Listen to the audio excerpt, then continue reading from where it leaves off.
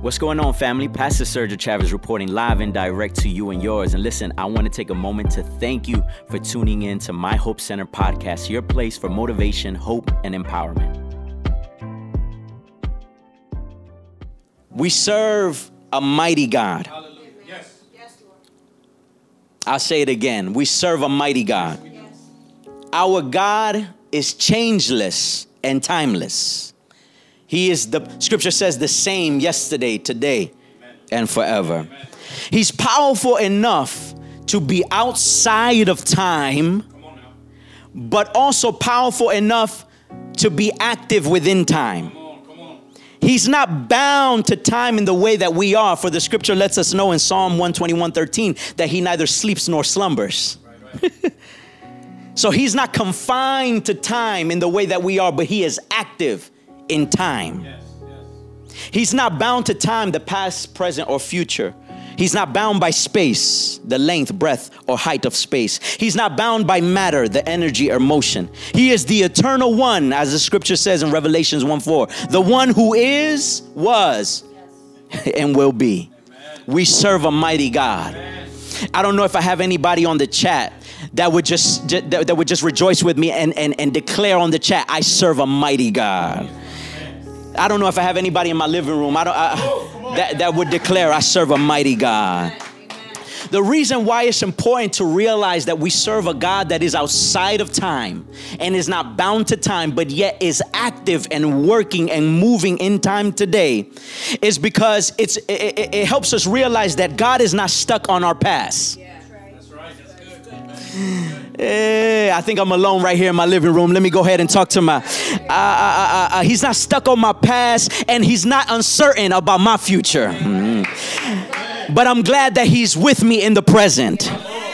See, this is why it's important to understand this fact of him being outside of time, but yet working in time. Because the scripture says this in Hebrews 13:8. I need you to catch this. He was the lamb that was past, W-A-S, was slain before the foundations of the earth.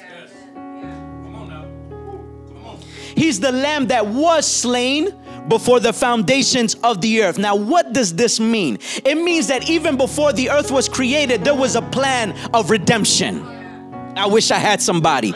He was the lamb that was slain before the foundations of the earth. What does this mean, Pastor? It means that the sacrifice of Jesus took place over 2,000 years ago, but it still has power today. That even though the blood of Jesus was shed over 2,000 years ago on Calvary, it still has power today. The blood, as they say in the old church, the old saints would say, the blood still works, baby. The blood still delivers. The blood and the work of Jesus on the cross is still active, is still powerful, and is still on the move today. I'm rejoicing by myself today in my living room to know that although the sacrifice took place over 2,000 years ago, not in my time, but yet his words, but yet the work of Jesus still has power for you and I today. Power to deliver, power to set free, power to restore us, power to lift us up, power to see us through crisis in the worst pandemic that we've ever.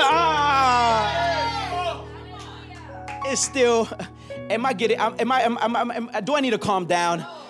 I feel like I'm getting a little too happy. I'm just rejoicing today because the work of Jesus was established before the foundations of the earth. It's outside of time, but yet it manifested within time. It doesn't matter how many years it's been, it's still powerful today. And because of the cross, today I have hope that goes above and beyond. Today I have confidence. I wish somebody had confidence on the chat that goes above and beyond. The work of Jesus in my life goes above and beyond. Ephesians 3:20 says it this way. He does exceedingly, abundantly, far beyond, far above and beyond what we can ask, think, or imagine. His work. His work goes above and beyond. And because of the cross today, I want to share 3 things that occurred because of the cross of Jesus. 3 things that he did to go above and beyond for you and I. And the first thing is that because of the work of Jesus on the cross, I can live today beyond my failure. Come on. That's good. That's good. You know what? It's easy. Let me calm down and let me teach this thing. Let me get sophisticated on you. I was letting out a little Holy Ghost ratchet there. It's easy for us to become paralyzed by failure or the fear of failure. And it's easy for us to wrap our identity within our failures. But yet the scripture lets us know our true identity, which is in Romans chapter 3. It says, you are now justified by faith. When we are justified, our identity in Jesus is that we are the righteousness of God. But there are believers that have been declared by Jesus and the work of the cross, been declared righteous, but yet are speaking every day the failures that they see. They look in the mirror and they see failure. They talk to people and all they talk about is their failures. They think about the occurrences of their daily living, and all they think about is their failures. And so many people get paralyzed by failure. But today the Lord sent me to remind somebody today that you are not your failure. I know that failure happened. I know that mistake. I know you missed the mark. I know that event occurred, but it was simply an event. It's not who you are. That's right. I wish I had somebody that would rejoice with me and receive this, because Jesus has already declared you the righteousness of God. Because of the blood of the Lamb that you received by faith, you are now declared righteous. And look at what the scripture says in Proverbs chapter 24 verse 16. The scripture says, for though the righteous, who? The righteous fall 7 times, they rise again, but the wicked stumble when calamity strikes. This doesn't say when the sinner falls. That's to be expected. This doesn't say when just any random person falls. This says the righteous person. The one who's been declared righteous, the one who's been attributed the righteousness of Jesus. It says he may fall 7 times, but they rise again. Now, whenever a righteous person falls, this does not mean you're exempt from accountability. This doesn't mean that there are no effects and consequences to the mistakes and the failures, the troubles or the sins that we commit. But I'm so glad today that the Bible lets us know that we can rise again. I want to speak over somebody that in this season, while you've been quarantined, all you've been thinking about is your failures. All you've been thinking about is what you haven't accomplished and why you haven't accomplished it. All you've been dwelling on and reflecting on is that you haven't achieved what you thought you would have achieved. And you're here with the Holy Spirit inside of you. You having knowledge of the scripture, but the enemy has been coming against you in your mind to remind you about your failures. But I want to prophesy over somebody today. The scripture says that the righteous fall, but they rise again. So can I tell somebody right there where you are, from the place that you're in, baby, I want you to rise again. Don't stay in the place that you've been, but rise again. Can you type on the chat, I will rise again? Yes. This is an assurance to the righteous. This gives you and I assurance that though we may fall, we can rise again. And I love that the scripture says, he who the Son sets free is free indeed. If he's already declared you righteous, baby, walk out in your identity. If you fall, get yourself back up. How do I get myself back up? In the righteousness of God. How do I get myself back up? In the confidence in the word of God. How do I get myself back up? Through the power of prayer. How do I get myself back up? By leaning and trusting in the one who shed his blood for me. I feel like I'm preaching this thing. There's something powerful about when we rise up again. I know there are some people who are watching me. You've been saved, sanctified your whole life. I'm talking about from the moment you were born and that doctor smacked your hind and you began to cry out as soon as you were laid in that hospital room, and then you came home. I know you've been saved and holy, your bones inside and out. But there are some people who've fallen before. Can I testify a little bit? There have been many seasons where I feel like I've fallen. But I love that the scripture lets us know that we can rise again. There's something powerful, because if I'm honest, I can't identify with somebody that's never fallen. You listen. If you've never fallen, if you've never made a mistake, if you've never felt like a failure, I appreciate you. We thank God for you. But there are some people who have been in some seasons where they were counted out. There's some people that's on the chat that you were talked about and you were gossiped about, and they told you wouldn't amount to anything. In fact, when they saw you up in church, they said that's going to be temporary. It's going to last for about 6 months, maybe a year. And when the excitement fades away, then they'll be back out here. They'll be back out here in these streets. And you felt like you've fallen even in those seasons, but you got yourself back up in the name of Jesus, and you got back up. I'm thankful for leaders that have fallen but have gotten back up. I'm thankful today that we can rise again. It's powerful because the work of Jesus not only helps us beyond our failures, but it also helps us beyond our past. Every saint has a past, and every sinner has a future. Every person that God has ever used has had a past. So you're right there saying there's no way God can use me because of my past. But I want to let you know, when you look all throughout the scripture, he used people that had a past. But what he's looking for is an open heart, the availability. You can't remain stuck in your past, because if you do, your future will pass you if all you do is focus on your past. I wish somebody will write that in the chat. Your future will pass you if you remain stuck in your past. Look at what Isaiah 43:18-19 says. It says, forget the former things. Do not dwell on the past. See, I am doing a new thing.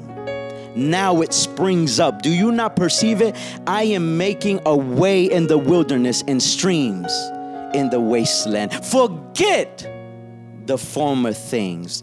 You know, this week, it was a powerful teaching that we did on Instagram Live, and it's on YouTube now, where we talked about the power in the name of Jesus. And we talked about how the name Jesus is tied to his character, his attributes, his personality, his destiny. But in the same way that Jesus' name is tied to his character, personality, attributes, and destiny, the name devil is also tied to his character, personality, attributes. I wish I had somebody that I could talk to.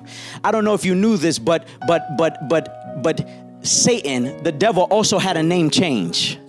It went from Lucifer, son of the morning, which means light, to having a name change to really fit his identity. Now the term devil, or the name devil, means divider. It means accuser.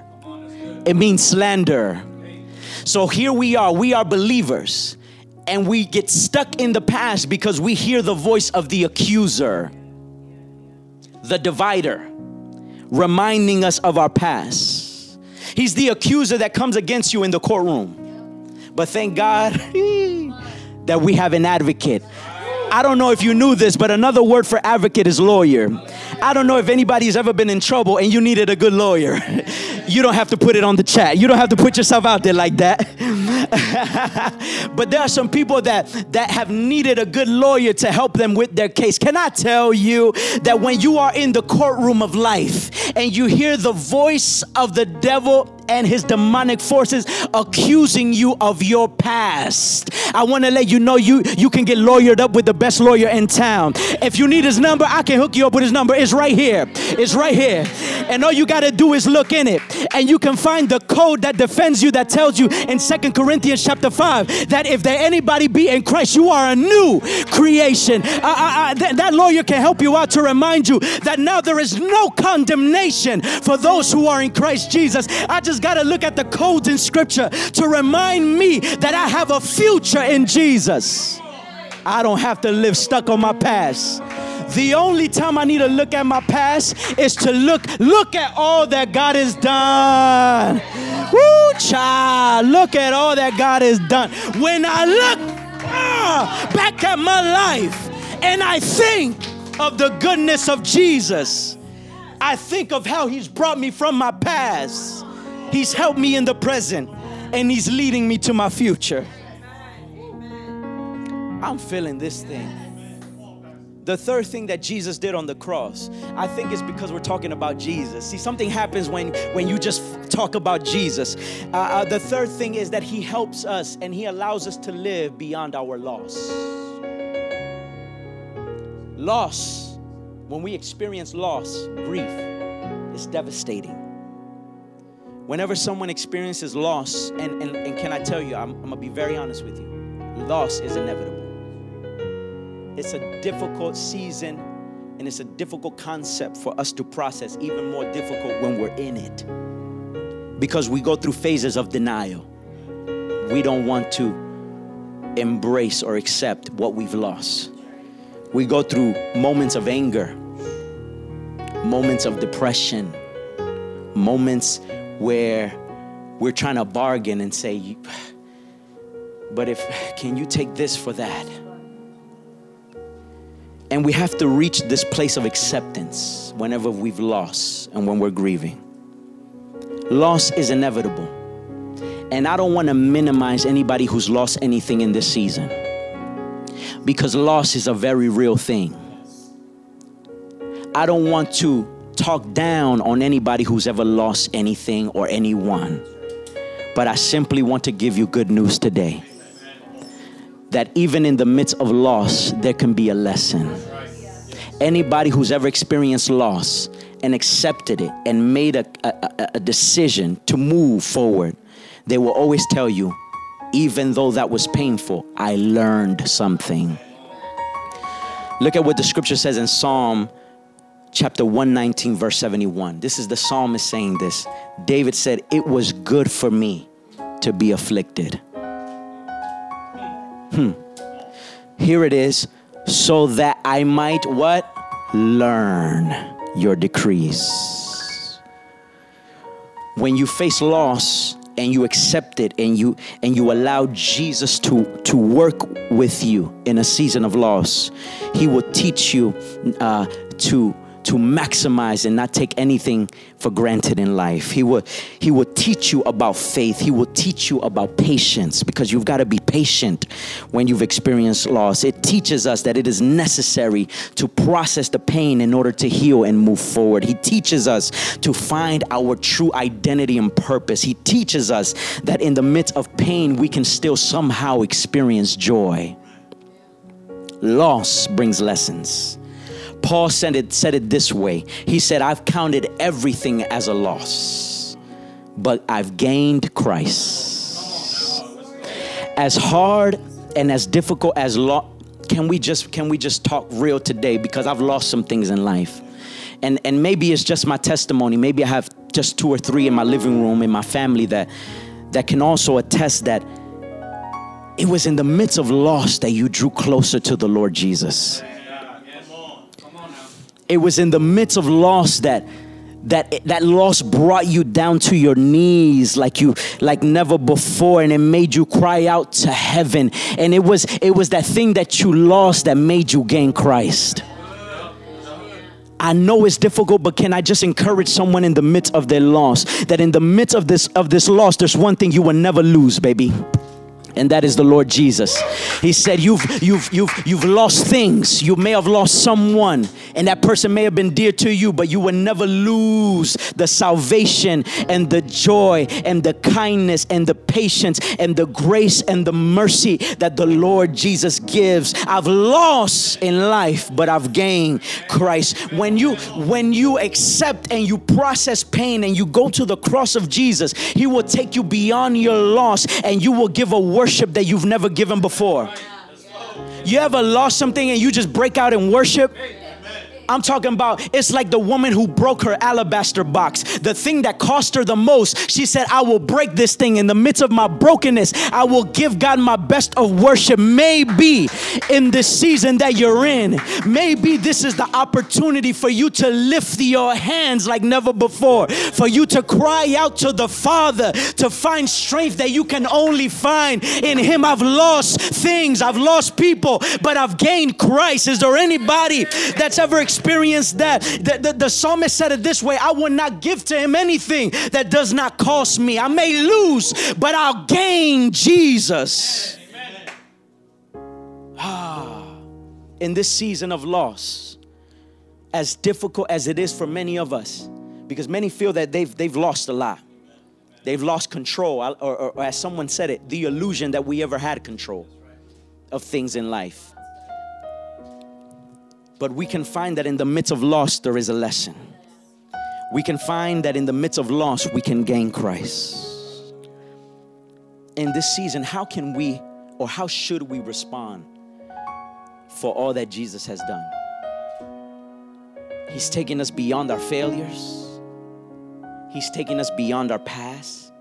He's taken us beyond our loss. This is a season where I know the Lord wants you to go beyond the praise that you've had in the past. To go above and beyond the worship that you had in the past. To go above and beyond the commitment that you had in the past. To go above and beyond to say, in the midst of this season, I will take my praise higher.